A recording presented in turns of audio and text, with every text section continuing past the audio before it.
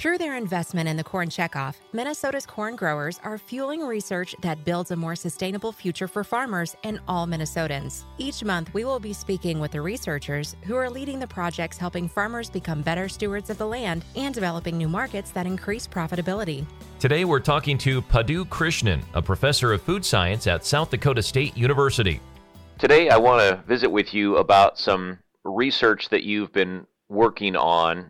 It involves the Minnesota corn growers, and the corn growers obviously have a vested interest in finding new uses for corn and corn byproducts, that value-added component. So I think what we'll do, Padu, is have you kind of, in a nutshell, describe how you've been looking into, ethanol and corn as ingredients in food, human food. And once you've kind of summarized what you've been doing, we'll follow up and kind of dig deeper into some of the different components of that, okay?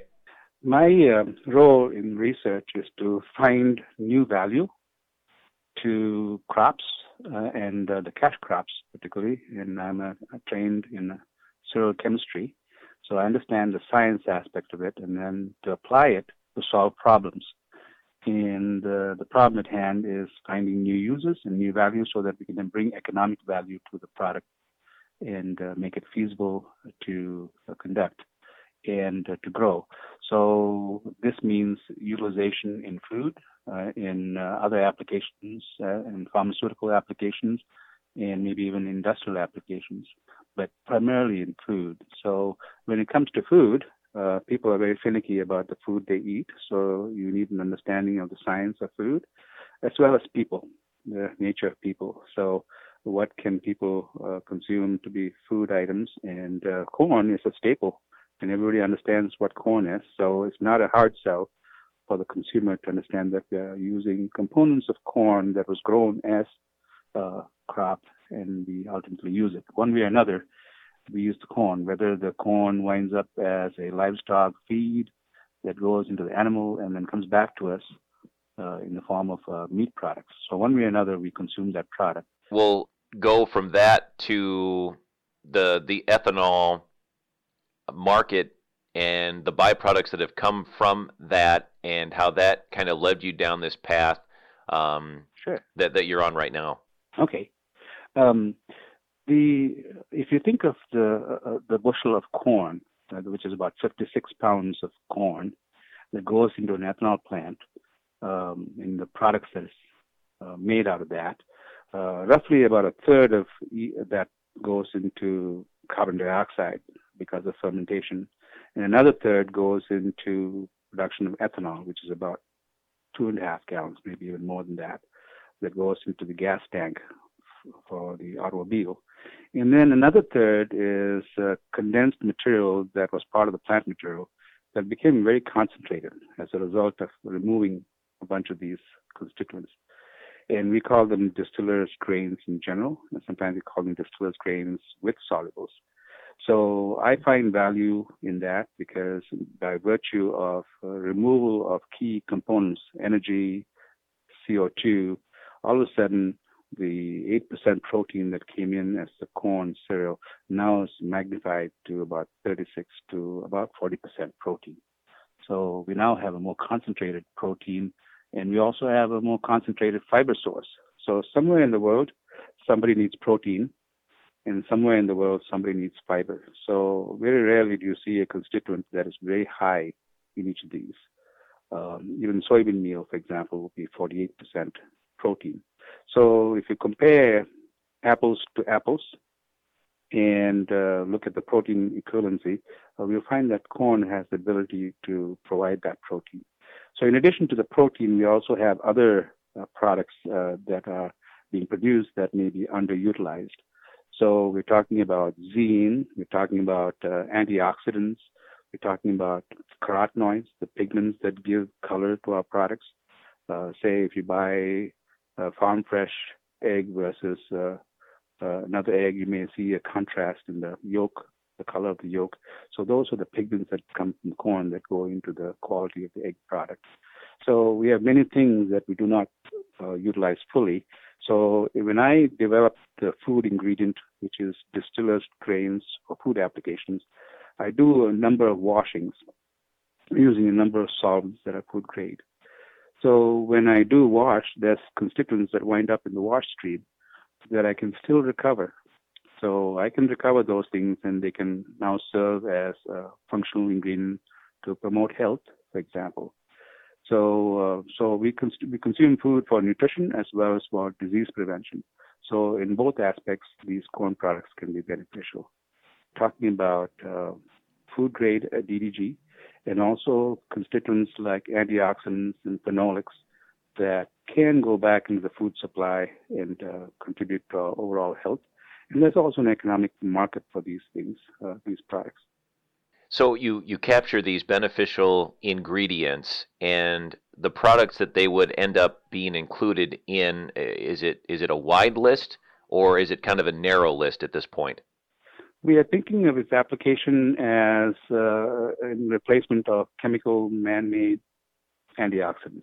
If you look at a candy wrapper, for example, you'll see terms there that the consumer will not understand. They look very complicated. We're talking about lecithin, and we're talking about EDTA, and these are chemicals that do a good job, but we want to replace them with natural chemicals. And so consumers don't appreciate and understand chemical names in their food wrappers. So we're trying to make the additives more natural and from natural sources without a whole lot of manipulation. So once they wind up as ingredients, then there's a whole host of pathways that they can follow. So the idea is to create a functionality and to show a proof of concept that you can extract these, you can put them in an encapsulated form, and then you can use them in multiple ways, in the ways that other people put into their food. So most people don't think of eating ingredients. When they think of eating, they think of food, but it's the ingredients that make up the food. So we're now optimizing ingredients so that the consumer, the food processor, has the option of saying, hey, do I want a man-made compound, or do I want a natural compound that we are discarding anyway? So there's an old expression that when you butcher a hog, use all parts of the hog. And it's the old adage, waste not, want not. And then my concept is when you wash my DDG to create a high-value protein fiber DDG for food applications, are we washing anything out? So are we throwing the baby out with the bathwater, so to speak? So I've never known anyone to throw the baby out in bathwater, but I'm trying to recover those compounds that may have wound up in the waste stream anyway. So if we can optimize each one of these ingredients, then the overall process of processing corn becomes more economical. So a lot of times, if you're talking about the petroleum industry, some of those chemicals are actually more valuable than the gasoline, So it's a tail that wags the dog sometimes in terms of the value of the product. So there's a demand for each of these separately. Right now, the consumer is very conscious about man-made additives. They want something healthy. They want something that can promote health and nutrition, and they want value for the product. Which of these food pathways, if you will, show the most potential? We are optimizing the extraction. So basically, when I process DDG, it is a laborious process. So if I can do it in 10 steps, I'd like to do it in 3 or 4. So the more the steps, the less economic it is for somebody to get value out of it. So basically, I'm optimizing a food-grade application, and then when we extract it, we want to know, hey, in this stream, where is the pathway? Where did the system wind up? When you washed it, at what step did we lose something? And are we getting only 80%, or are we getting 20% of what we thought we lost? So we're actually doing what you call a mass balance study, which is we have a closed system, and we extract, and not only do we collect the residue, but we also collect the wash, and we concentrate it, and then see, okay, where is the phenolic compounds concentrating? Was it in the residue, or did it go in the wash? And which solvent did we use that gave us the best response? And then we could, by statistics, we can say this system and this process combined with this particular extraction would give us the best combination of recovery. So we're talking about recovery. We're also talking about yield. So sometimes those components can partition in such a way that one winds up in the food grade DDG, which is what I want. I want that to be remaining in the DDG. There's no satisfaction to me to extract with a solvent and then all the good things washed out of it. So I'm trying to retain some of that.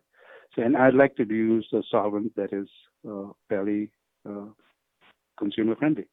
Right now, one of our products is ethanol in the ethanol plant. Can we not use some of the ethanol as a solvent for extraction of the compounds that I'm interested in? One other compound that we produce right now that's being released into the atmosphere is carbon dioxide. We don't trap it as much. And then CO2, under certain conditions, we can use it as a very good solvent for extracting rather than using hexanes and petroleum ether to extract. And those compounds may have some effects on health. So what about using ethanol as a friendly solvent or using CO2 as a solvent? So CO2 extraction is generally referred to as supercritical extraction. And people have known about it for a long time. And we're now able to make the process more economical to use. So, if you talk to your grandparents, you would have found out that they'd probably be able to remove a grape or Kool-Aid stain out of a linen with club soda, for example. And that's nothing but supercritical extraction. So CO2 is now being used under a certain pressure and temperature to effectively remove solvent, at the same time not remain in the residue that as a solvent. So it's a technique for extraction, but it also disappears.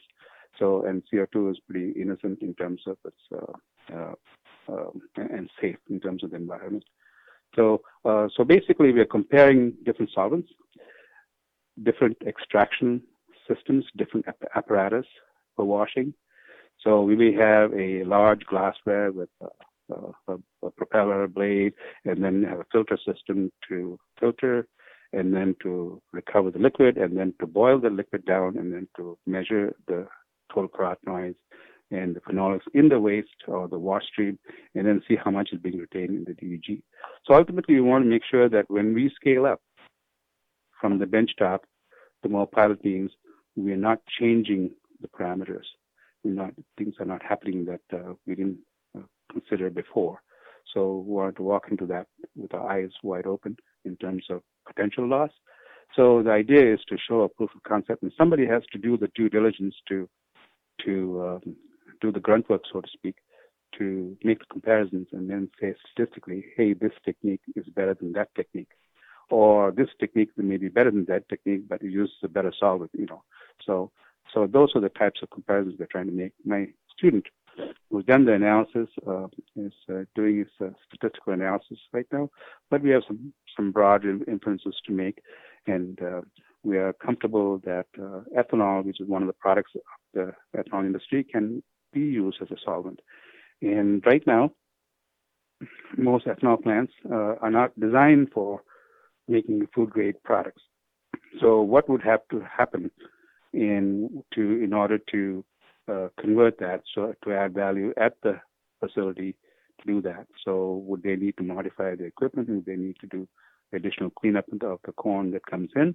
Or do they have to go to elaborate changes in order to make the changes? So basically, one of the projects my students work me on is a survey of the industry to say how do they capture value out of the products of the ethanol plant, And you have mentioned some things about using ethanol as a disinfectant, for the COVID situation right now. So new applications that they didn't think about before. So what can be done in the plant? So we are looking at the basic aspects of it and trying to find out what is feasible and what has proof of concept and what can be taken to the market, so to speak. So the research will someday will translate to something bigger. So right now we have a distillers grain that we call food grade, and we are putting it into multiple applications, and we just published in the scientific journal relating to the use of DDGs as an ingredient to improve fiber and protein in a steam bread. And a steam bread is a very tricky product. It's very lean in its formula. It's got no sugar, no salt, a little bit of yeast and flour. So it's a little bit more trickier as opposed to a flatbread that can handle a lot of the stresses. So we are taking easy products and then we are taking difficult products to see how they compare in terms of the way they deal with the ingredient in the formula. As I was listening, I was thinking that there's clearly a long way to go on this journey, but I'm thinking about the corn farmer that's listening to our conversation, and I'm sure they want to jump ahead a little bit. And when we talk about value added, what could this eventually mean for the price of corn? And I don't know if we can skip that far ahead, if you are even willing to hypothesize on what it could mean for value, but I'm sure, especially as you work with the Minnesota corn growers, that's kind of in the back of everyone's minds is what is the market potential here, and what could it mean for corn prices down the road? That's a very good question, and I'm not an economist, so I can deal with the scientific aspects of answering feasibility versus technique versus reagents. So in terms of the food grade DDG, we're talking about an ingredient right now. If you say that a ton of DDG at $140 a ton, that's 2,000 pounds, that works out to be about 70 cents a pound. And that's very low as an ingredient for something that has about 30% protein and about 40% fiber. Both things are very valuable in our nutrition and diet. So there are national recommendations that say we need to increase our fiber content to stay healthy. And we always need protein to feed the masses, so to speak. There's always a demand for proteins. So these ingredients are the same ingredients that you find in other ingredients that have value. So we can only compare our ingredient to a different ingredient that's comparable, whether it's soybean meal, or a wheat protein concentrate. So there are parallels out there in the food industry that people have been using all along. So we can say, hey, that is a model that we wish to follow. So the food grade DDG that I have has about 40% TDF, which is total dietary fiber. It has about 36 to 37% protein, and even higher sometimes, depending on whether we start with a defatted material or not. And then it already is concentrated, so I don't have to use as much of it to bump up the protein and the fiber content. So I just need enough to add to the nutrition and then not expect to load the product so it doesn't perform. I like people to eat a muffin and for them to recognize that muffin to be the food product. So the food product has to be familiar to people. I can't change it to such an extent that they will not recognize it as a muffin or a pancake or a cake or a bread. So we have the product, and then we are already using plant proteins, and you've seen a lot in the market right now that are comparable, whether you're talking about an oat beverage or soy concentrate in a candy bar. So you're seeing multiple products out there. So there are ways we can think of that the products can be a reality. It's just a question of pulling the trigger and developing the products. So our job is to make the scientific proof of concept and then demonstrate it can be done. And then the next step is to commercialize it. So one of our aspects is to make sure that these procedures that we are following can be applied and can be used without extraordinary costs. So there's less disincentive for somebody to go with it in terms of taking the product to market. So as you think about next steps here, how would you lay that out to somebody? What do you see happening in the near term and then longer term? And I'm sure there are variables that can and will come into play. In the short term, we need to make sure that there's good science in this. We have to ask the question that the layperson is asking. And then we have to convert that layperson's question to a hypothesis of some sort that we can test. And then we have to set up the experiments in such a way that they're actually answering our question. So we want to do the experiment. At the end of that experiment, we want to make sure that we can decide one way or another what that next step is going to be. So mine has to do with proof of concept, and to link that knowledge that this is already a food ingredient. It started off with corn, which is a food ingredient, and then using consumer-friendly solvents to get to a food ingredient that's even more applicable in a variety of applications. So when you demonstrate that it can be used in a variety of applications, then it's easy for the consumer to wrap their mind around a high-fiber product.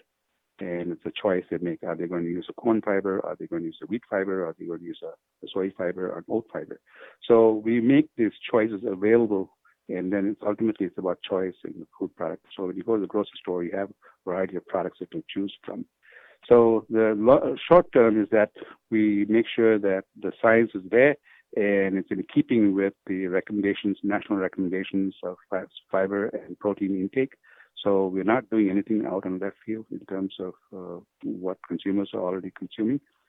And once that is done, then it becomes taste and sensory aspects of it. Have we changed the food to such an extent that it's not recognizable? And can we change it in such a way that people actually like it? So as a food scientist, I'm very conscious of the fact that people will always be motivated by the taste of food.